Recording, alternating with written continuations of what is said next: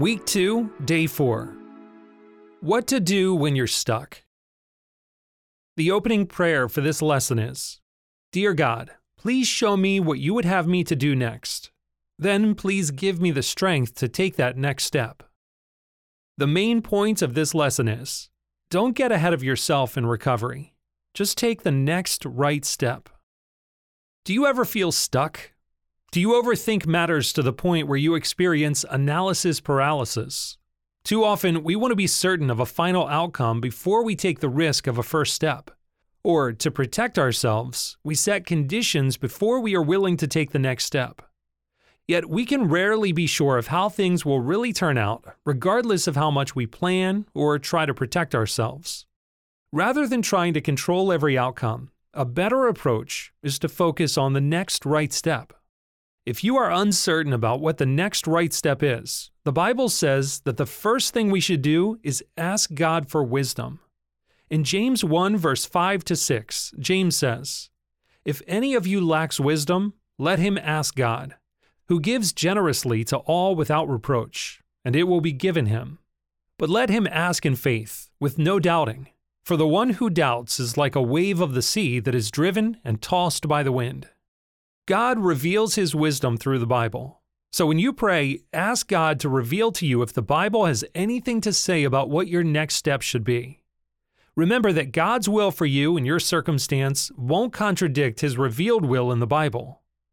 Psalm 119 verse 105 underscores the importance of biblical guidance when it says, Your word is a lamp to my feet and a light to my path.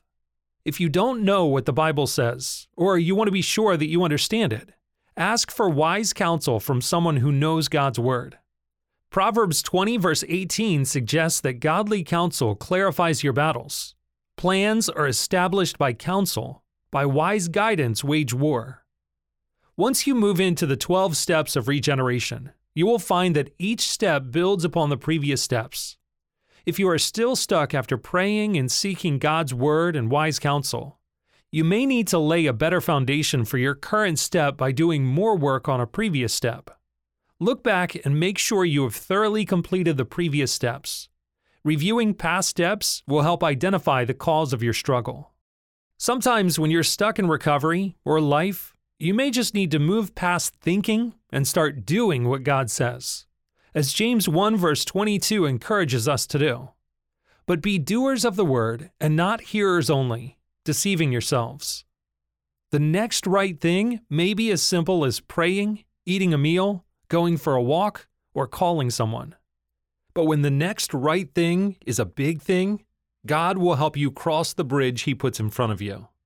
He loves you. He wants to heal you. So let God take care of the outcome, and instead, focus on what is directly in front of you and keep doing the next right thing.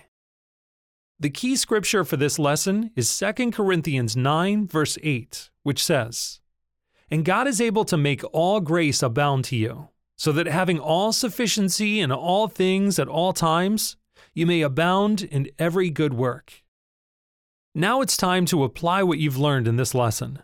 Make a list of where you are stuck. Pick one thing on the list and ask God to reveal what the Bible says to do next. If necessary, ask someone who knows the Bible. Begin moving in God's direction by doing what the Bible says. Then, by the end of the day, mark that one stuck thing off your list.